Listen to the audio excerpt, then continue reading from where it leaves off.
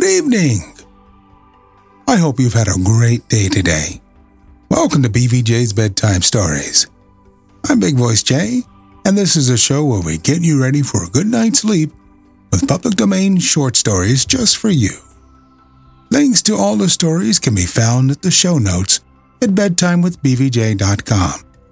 And if you'd like to support the show, there's a Buy Me a Coffee link on every page and post. Tonight's story, The Rover Boys, Fun on the Ice, by Edward Stratemeyer. Everybody ready? Sure, been ready half an hour. Wait a minute, Frank, till I tighten my skate strap, cried Fred Rover, as he bent down to adjust the loosened bit of leather.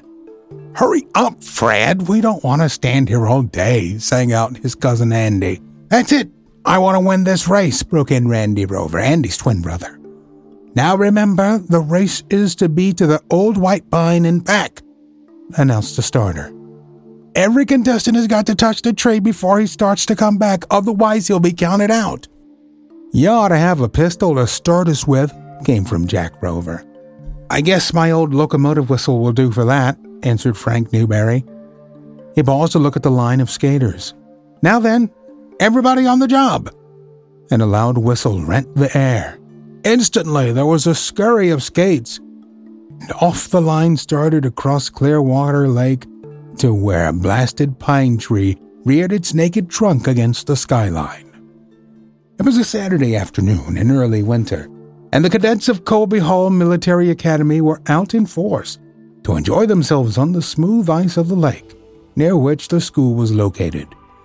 The cadets had been amusing themselves in various ways, playing tag and hockey, and in snapping the whip, as it's called, when Giff Garrison, at the head of the Athletic Association, had suggested a race.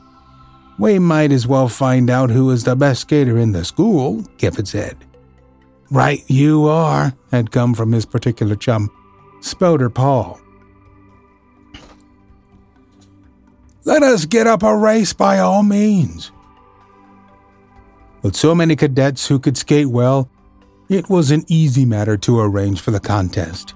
To make the matter more interesting, one of the hall professors, Mr. Bryce, said he would give some prizes to the pupils coming in first, second, and third. I'll give a fine book of adventures to the first cadet, and also books to the others, Mr. Bryce announced. He was still a young man, and in hearty sympathy with everything in the way of outdoor sports.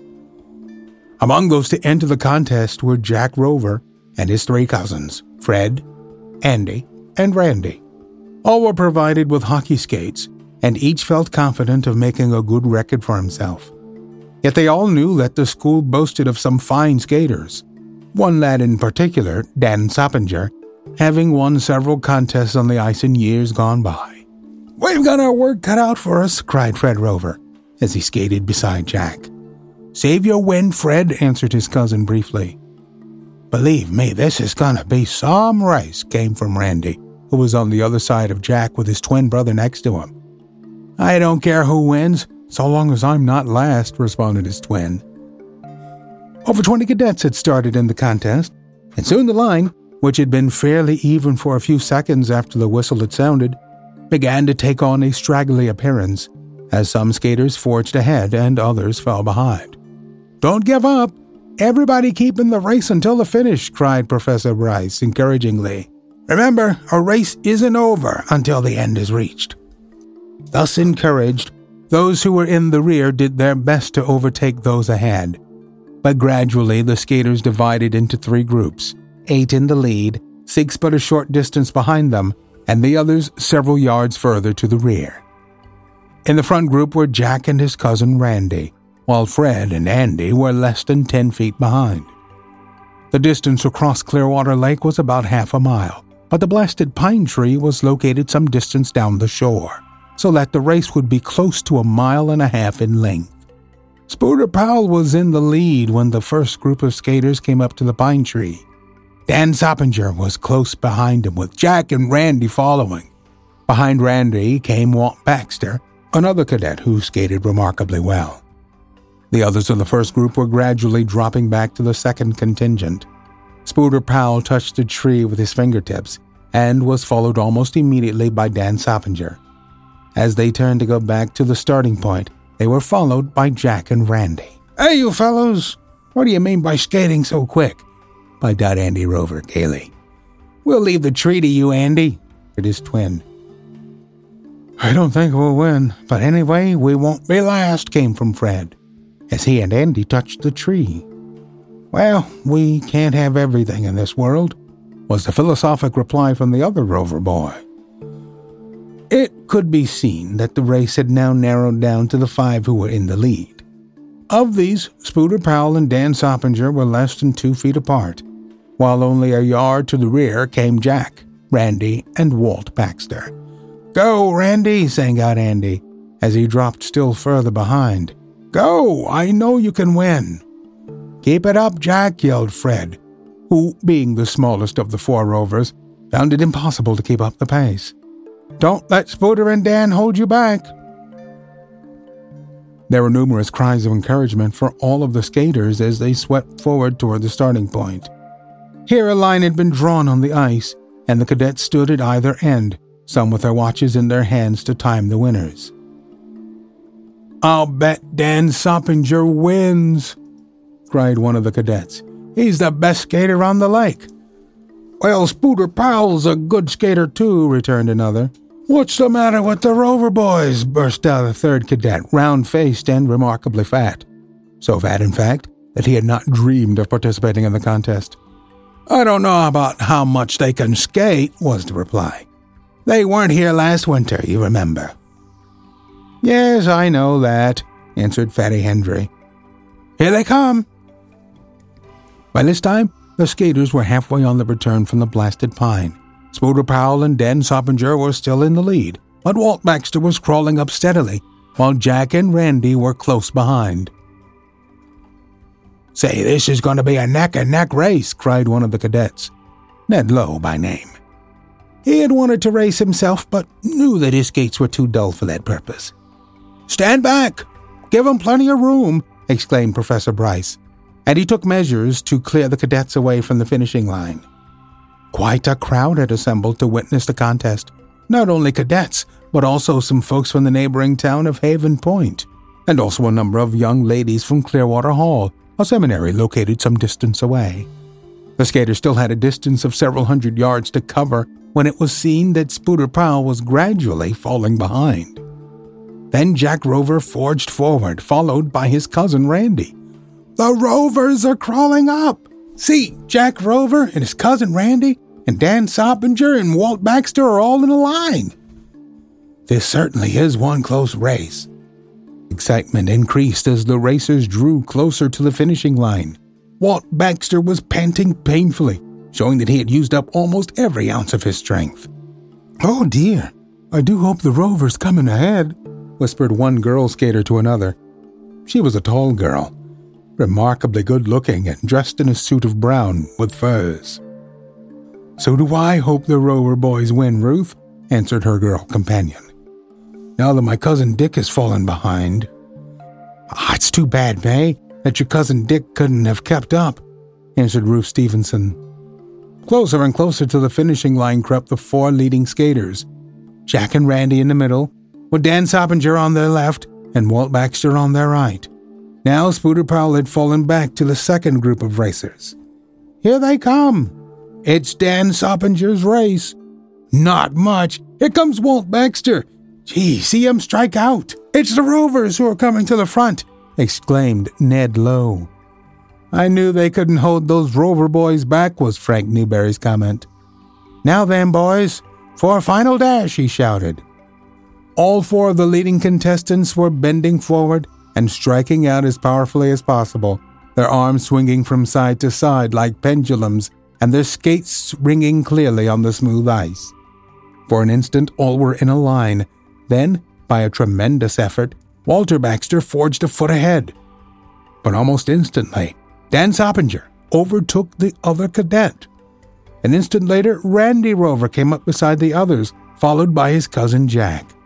The finishing line was now less than 50 yards away, and the crowd was yelling all sorts of words of encouragement and cheering wildly even the girls and older folks present being much excited. Then, of a sudden, an exclamation of wonder rent the air. "Look at that, will you? Did you ever see such striking out in your life? He's coming forward like a cannonball." These exclamations had been brought forth by the sudden change of tactics on the part of Jack Rover. Coming back from the blasted pine, he had managed to hang close to his opponents, but without using up all his reserve force. Now he let out for all he was worth, as he afterwards declared, and with strokes that could hardly be seen for their rapidity, he forged in front of Soppinger and Baxter. "It's Jack Rover's race! Look, here comes his cousin Randy," yelled Ned Lowe. "No use in talking, you can't hold those Rover boys back," was Fatty Hendry's comment. What the cadets had said was true. Following the extraordinary spurt made by Jack, Randy let himself out, and in a twinkling he had passed Baxter. Then he found himself neck and neck with Dan Soppinger, who was still struggling with might and main to catch up to Jack, just 2 feet ahead. "Make room for the winners! Jack Rover wins the race. Randy Rover second. Who takes third place? Soppinger, I guess. No, I think Walt Baxter was a little ahead of him. Nonsense, it was a tie between them." "3 cheers for the Rover boys," shouted Ned Lowe, and many cadets joined in the cheering. Jack and Randy were quickly surrounded by many of their chums and congratulated on their success. "It was a tie race between Soppinger and Baxter," announced Professor Bryce. "And that being so, I will give each of them a third prize." And with this, those 2 contestants had to be contented. "You made that race in record time, Jack," announced Giff Garrison. "It is better timed by 12 seconds than was ever made before on this lake." "Well, where do I come in?" demanded Randy. "You broke the record by 10 seconds, was the reply. "And believe me, that's some stunt." "I guess I was beaten fairly," announced Dan Soppinger, a little ruefully, "so there's no use of complaining." "Oh, it was a fair and square race, sure enough," answered Walt Baxter. "All the same, if my skates had been just a little sharper, I think I might have won," he added a little wistfully.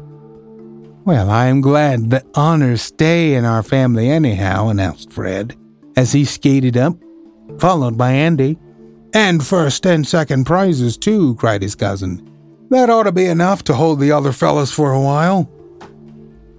Jack and Randy were both panting from their exertions, but their faces showed their satisfaction, and especially did Jack look his pleasure when he happened to glance beyond the crowd of cadets and saw Ruth Stevenson waving her hand toward him. Beside Ruth was May Powell, who waved gaily to all the Rovers. "Fine race, boys, fine race," was Fatty Hendry's comment. "Just the same, none of you would have been in it for a minute if I had entered," and at this joke there was a general laugh. "Say, Fatty, you should have gone into it just to lose flesh," was Andy's dry comment. "If you had tried real hard, you might lose a pound a mile," and at this there was another laugh. The crowd began to gather around Jack and Randy and the others who had won the race, and many wanted to shake hands with the oldest Rover boy. Even some of the town folks skated up, and they were followed by some of the girls from Clearwater Hall. "I say, boys, this may not be safe," cried Professor Bryce suddenly, when the crowd on the ice had become unusually thick.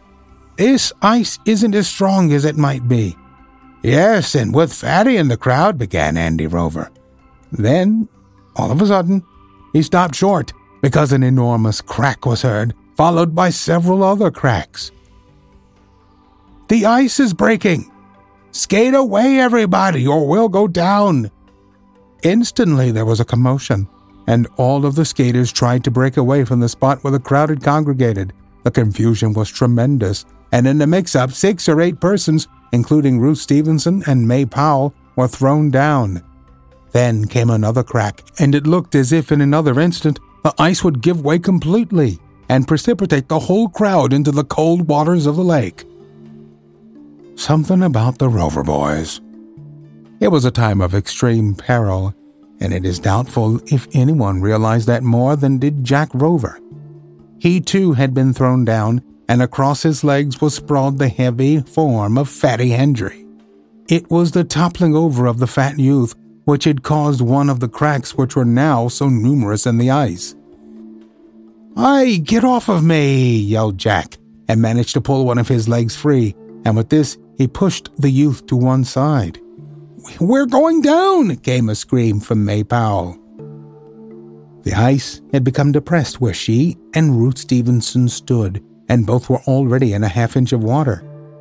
"Everybody scatter!" cried Professor Bryce, and then rushed to one side to rescue several little boys and girls. "Come on, Jack, we've got to help those girls!" cried Randy, and caught his cousin by the arm, thus assisting him to his feet. Then off the pair skated, with Andy and Fred behind them, all bent on going to the assistance of the girls from Clearwater Hall. I want to remind you that we're always on the hunt for great stories like this one to feature on the show. You can send your suggestions to bigvoicej@gmail.com. We've got a YouTube channel full of stories from the show. Go to tiny.cc/BVJBedtime. Don't forget to leave us a review on Apple Podcasts. It helps to spread the word that we're putting people to sleep every single night. And if you'd like to support the show, there's a Buy Me a Coffee link on every page and post. Thank you so much for listening. Good night. Diamond Club hopes you have enjoyed this program.